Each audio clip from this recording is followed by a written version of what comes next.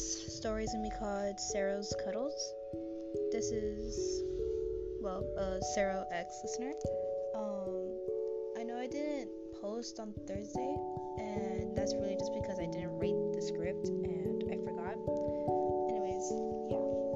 Hope you like the story, and yeah. You've been up since last night, and it's now 4 a.m. You and Sarah had just moved in together, but right now he was on a night patrol and wouldn't be back till later. As you tried to fall asleep, you got thirsty. You went down to the kitchen, halfway asleep. You were so zoned out that you didn't even hear Sarah coming through the door. When you turned around, you were shocked and you were met by a shocked Sarah.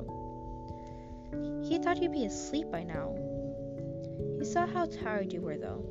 So he walked over and picked you up, bridal style. He carried you to your bedroom and he laid you down on the bed. He then left the room. You were confused. Why? You whined as you weren't able to hold him though.